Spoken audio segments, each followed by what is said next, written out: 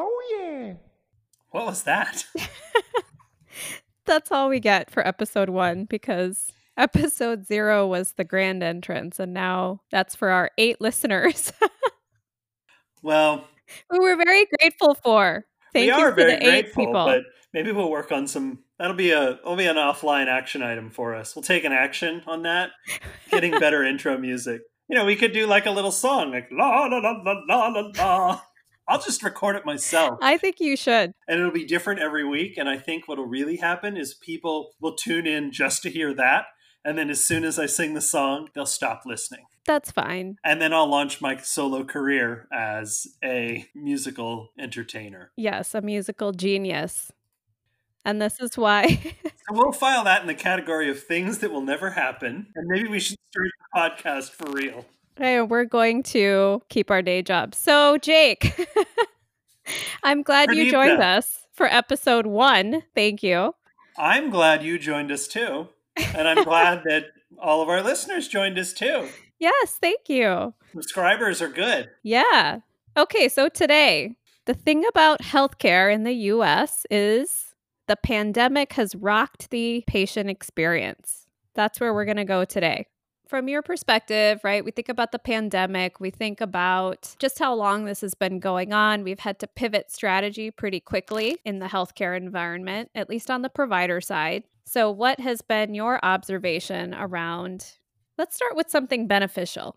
Well, I think one of the big things that we've seen coming out of the pandemic that's been beneficial is how much telehealth has taken off in the environment. I was reading a report from the advisory board that was saying that prior to the pandemic, 2 out of 3 consumers were interested in utilizing telehealth services, but only 1 in 10 actually had. So a huge disconnect between interest and those that had actually used it. And what we've seen now post-COVID is that almost 70% of consumers are now saying they want to see more of telehealth. So obviously this has been a positive impact from a consumer perspective to meet people's healthcare needs in a more efficient way. So I think that's been kind of a huge benefit and something that has really enabled us to learn a lot. Yeah, I was thinking about with telehealth, at least for some of the services that I have the opportunity to work with, right? I think we've always thought about like one-stop shopping, that experience as being the right experience. So come to the medical center, we'll take a full day, we'll get everything done for you. And as we look at our patient experience scores, telehealth has really provided a bump up in those scores. And so this whole time, patients never really wanted to come into the hospital, right? They've actually Shocking as that may be.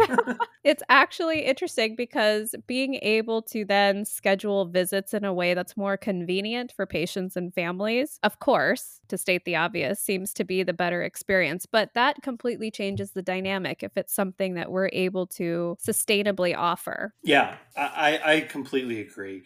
It has also sort of challenged conventional wisdom around who is going to use the services that we've seen this broad adoption sort of across demographics and particularly across ages. You see people of all ages that are adopting these services in many respects, I think, out of necessity. But I think the big piece that now we have to figure out is, well, is this here to stay or not? Are people going to continue to use the service? Yeah, and I would actually say, though, Jake, again, we talked in our earlier podcast about kind of the haves and the have-nots. Mm-hmm. And I think telehealth is another one of these areas where disparities do impact people's ability to access the technology. It is obviously harder if you don't have, the right internet access or the technology to support those encounters. And I also wonder about when we look at decision support tools that are kind of embedded within telemedicine approaches.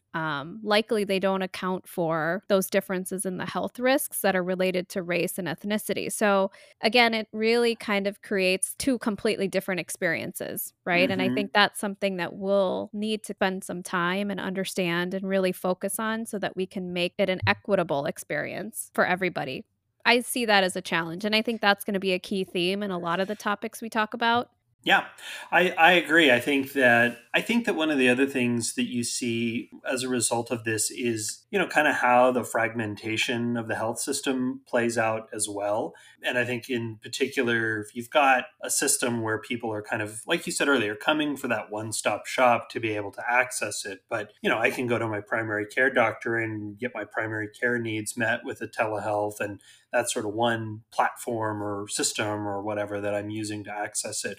But then if I need to get referred to a specialist, it's kind of a totally different experience. And the technology may be different. The technology may work differently. Because I think that's one of the other pieces that I know that I've observed from kind of my own experience trying to use services during the pandemic is that the technology is not perfect. And I think, we highlighted at the beginning here that it's been hugely impressive that healthcare systems across the United States have been able to sort of rapidly ramp up and deploy these, but it certainly hasn't been without bumps in the road. And, you log in and the video doesn't work or the audio doesn't work, things that never happen in podcasting for sure. The audio and the video not working. That never happens to us. We haven't had that problem a few Never. times.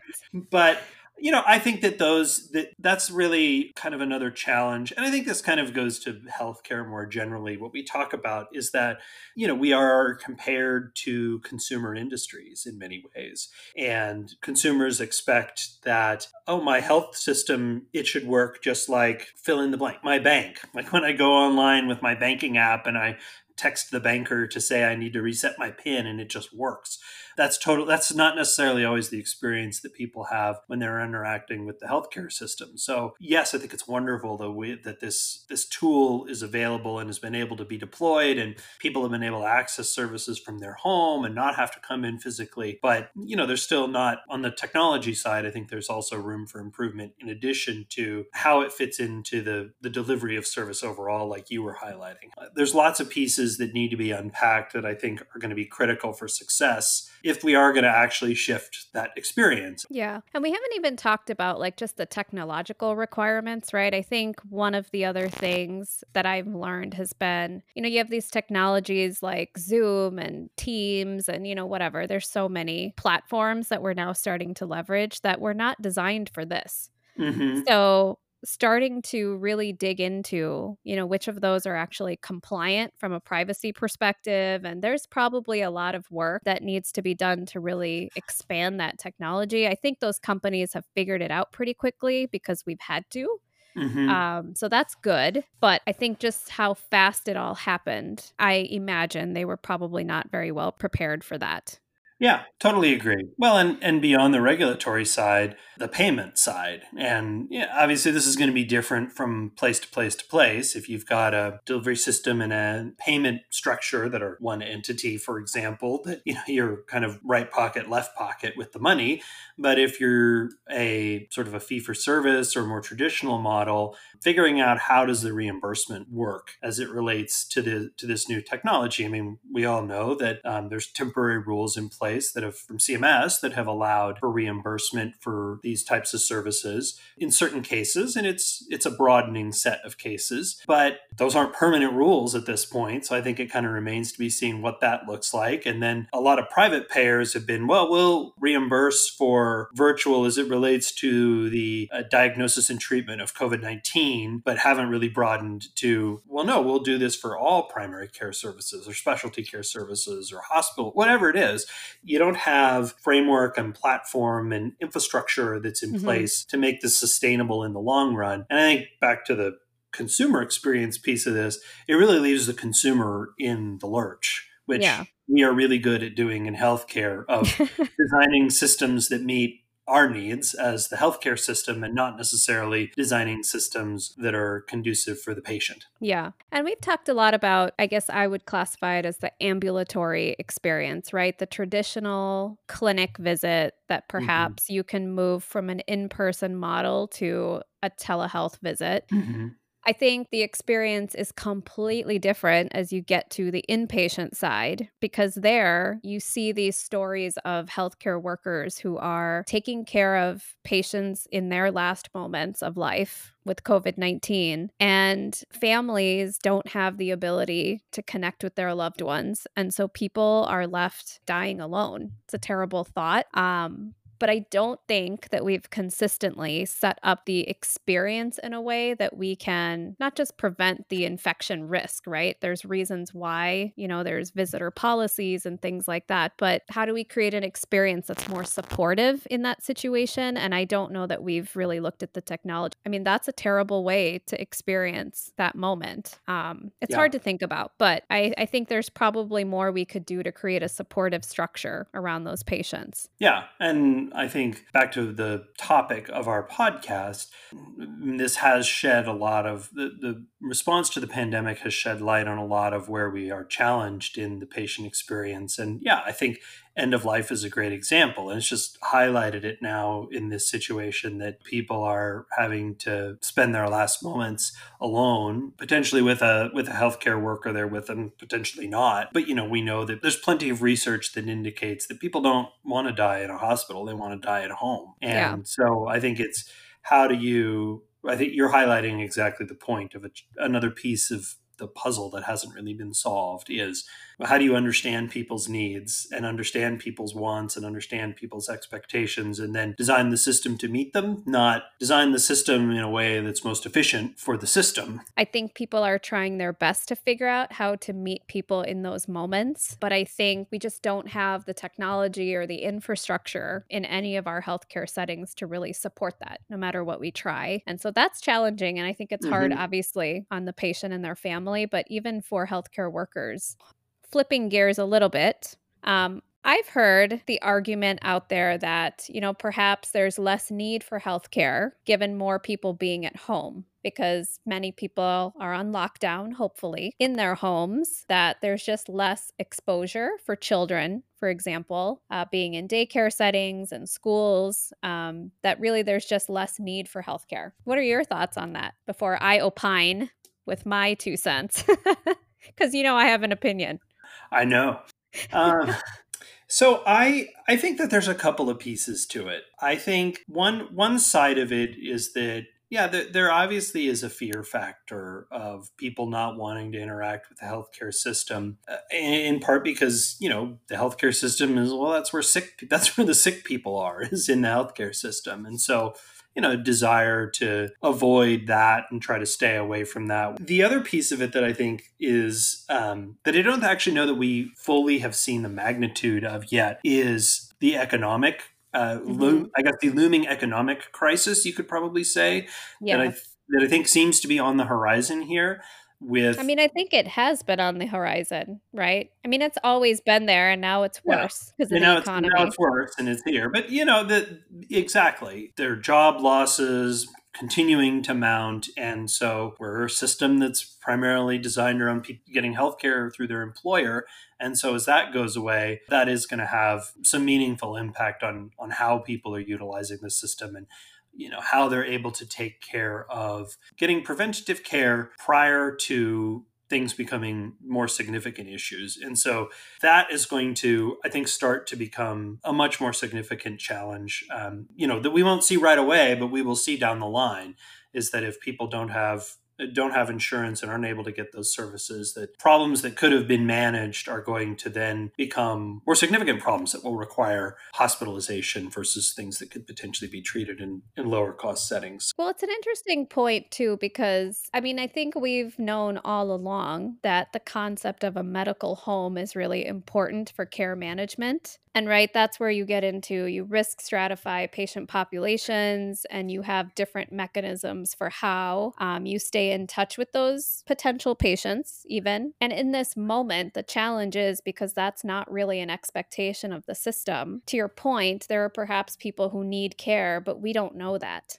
So I think there is a lot of guesswork behind maybe why people are not accessing, but we really don't have a good mechanism to understand who's kind of climbing that acuity ladder versus, sure, they don't need healthcare. And that's something that we probably should be thinking about more broadly after this experience, whether or not you're paid based off of value or volume. Yeah, I agree. So the other thing I want to recognize is, with more people at home, again, and it keeps kind of coming back to this key theme of just different people live very different lives, right? So on the one hand, somebody could comfortably be at home and safe. And then on the flip side, there are populations who may be experiencing greater mental health needs. I mean, I think on a good day for a very privileged person, this is very challenging to be in a pandemic. So for the elderly, some of our communities of color who are maybe disproportionately impacted, being at home and being kind of isolated, I could imagine is very challenging. And so it kind of raises this question of, we're already not strong in terms of mental health offerings and kind of meeting that need. So how do you start to create that structure on an even broader basis now that people are kind of forced into that isolation? Yeah, and what I find really difficult to solution, I guess, around this whole situation is that intuitively it feels like an on-demand telehealth solution is like perfect for mental health. I mean, that solution that theoretically is the ultimate, well, we can actually meet people at the moment that they need help, at the moment that they need to get services, with a really robust mental health telehealth infrastructure. You can just download the app, tap the button, enter your insurance information, and be connected to a therapist that can then help you talk through these needs. And I mean, mental health is such a big thing to unpack and deal with, and so I don't want to minimize that in what we're talking about here, because I think what we're talking about is people that are sort of dealing with mild to moderate depression as a result of this isolation, not necessarily people with more severe and significant mental health issues, which are those people are struggling with accessing these services through the pandemic just as much. But you have that need, and it feels like a telehealth solution should be able to meet that need. But yeah, we don't have enough therapists. We don't have a really robust infrastructure to do this. I mean, there are a whole host of startups and disruptors that are trying to figure out how to meet this need and do this more on-demand telehealth-based mental health services, but not real good connectivity with the rest of the health system and an ability to meet mental, physical, social, spiritual, kind of all of those, that whole person need, rather than just sort of plugging an individual hole. But it feels like there's a ton of potential there. Yeah. It's just the system has not designed itself to meet that. I mean, feel like for as long as you and I have been in the business, we've been talking about mental health parity is coming, and there's mental health parity laws on the books, but there still is really not, I don't believe, a truly effective mental health parity. Yeah. Lots of people making strides, but it's not there yet. Yeah. And again, it's accessible to those who can access it. And then you have those situations where, unfortunately people are in unsafe homes, or, they need kind of that helpline almost to get some support. And how do you start to, a lot of times those are places like hospitals, right? People come to hospitals because they need like a safe haven, a place that they can go to when they are really struggling in some traumatic situations. And, just how do you start to put some kind of system around that in a way that can also endure something like what we're going through?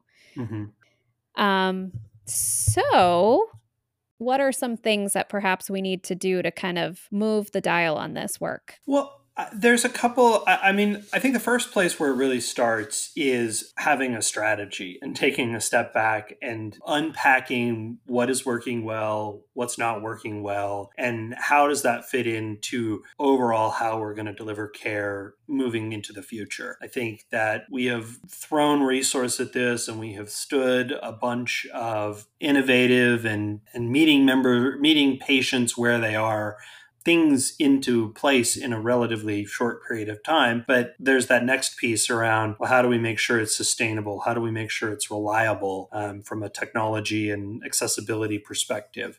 So kind of building that comprehensive strategy, I think, is probably the first place. And I was just going to add, I think it's also being very intentional. I read an article from McKinsey that said that they estimate that up to $250 billion, billion with a B, of U.S. healthcare spend could be virtualized. So that's about 20% of what is being spent on healthcare in the United States right now. So I think when you talk about intentionality, it's figuring out what's our target and what are the specific areas that we're going to focus. Is it we're going to utilize virtual as a means to divert volume from the ED into lower acuity settings? Is it we're going to take office visits that we were used to be doing in person and doing those virtually? Is it home health, moving from inpatient hospital days to home health days that are then virtual? There's a million ways you can go with it, but I think Hmm. that you do have to be really intentional about figuring out, well, what's our strategy? What piece of the healthcare value chain are we going to attack with this strategy? And then put those systems, processes, and tools in place, those process and things in place To be specific. to be specific in order to have a meaningful impact and actually change. Because I think one of the biggest risks that any healthcare system is going to have with telehealth, since we've had this huge adoption, is that this can't now become additive because, Yeah. as we talked about before, healthcare is too expensive. And so, if all we're doing is adding another layer of here's more stuff that we can do and we can charge you for, and we can hire people to provide this access, it's not going to have the true impact on making healthcare more equitable, more affordable, more available to everyone. Yeah. And I think we've talked about this a couple of times. We need a focus on social determinants of health. So, creating economic and psychological safety, right, in our communities so that everybody can participate in those models that you're describing. And then I think really thinking about how we train our providers on how to use, I guess, automated algorithms and really using their judgment in differentiating the needs of communities of color and those who are disproportionately impacted by poor outcomes, because we know that existing systems don't really address that need. So that, again, this is a system for everybody. Totally agree. Yeah. And I think then in addition to sort of that training and that focus and building sort of the people side of it, I mean, there also does need to be a building of the technology and infrastructure side of this as well. And it's both an aspect of the health system side on the provider side, making sure we've got robust, available infrastructure. Because I think the worst thing that can happen is that you've got you say to people, well, this is where you go when you need services, and then they pull up the app and it's like, system unavailable, try again Yeah. later. I mean, then it's just, I'm going to just switch apps to my phone and call you up and make an appointment. Yeah. So that's kind of one side of it. And that happens now, Yeah, right? it happens all the time. Their Wi-Fi isn't working or there's a dead spot in the hospital. And so Hmm. somehow just the infrastructure of the hospital is so dense where even something as basic as getting connectivity is so challenging. And then there's the other side of it related to social determinants. And when you're looking at specific social determinants around, do you have regular access to get to these services? What's the systemic solution to those types of things as well? Mhm. How do you create a seamless experience as Mhm. as a provider? So those pieces I think are really critical to work out. And I think about schools. I don't know how it's going for your kids, what that will look like. I know that for my Well, I haven't child, who's started yet, so I'll tell you in a week or so here. we'll find out. But like, so my son, he's starting kindergarten, and the school district, they have figured out a way to offer laptops, offer tablets, and preloading all the apps that you need. And so trying to find ways to meet people halfway to get them some of that technology. And I think that's kind of the thinking we need to apply in healthcare. If we can pull that off effectively, maybe there are some cost efficiencies, because that's always the first thing we talk about is we can't afford something. So how do you kind of create the solution and be able to distribute it in a way that's effective?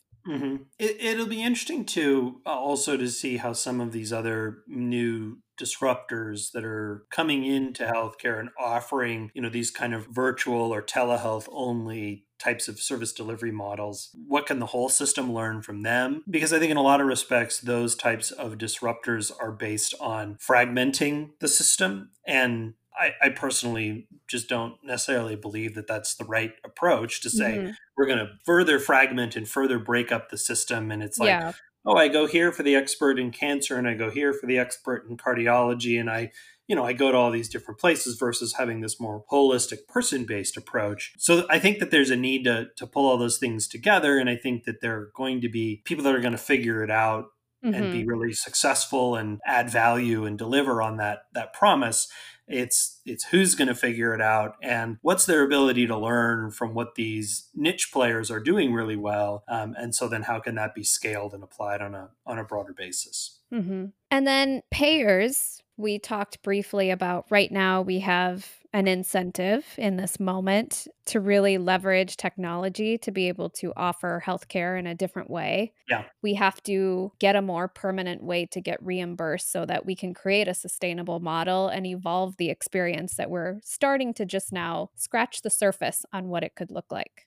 I totally agree. I think that is always the challenge, that if we want people to utilize this, if we want it to be more convenient, if we want to broaden the access by making it more virtual and on demand, you have to figure out a reimbursement model that's going to facilitate and drive in that direction. Yeah. Okay, so that was a lot for us to kind of unpack, right? That was just the patient side of the experience, which I feel like we could continue to kind of dive into. But I think leveraging what we have figured out in terms of what is functional for us and really trying to think about innovative models for how we apply that moving forward, probably the direction we need to go. And on the topic of social determinants of health, which we have spent quite a bit of our time, right? It impacts everything that we do. I am very excited for our next podcast where we will have our first guest. Very special guest. Yes, very special guest who's really going to help us dive into that. So I think that is kind of some great learning that we'll look forward to. So, Jake, I mean, you're going to have to come up with the music for next time. So maybe you can end us here on some lovely music. Okay, bye-bye. Don't forget to subscribe.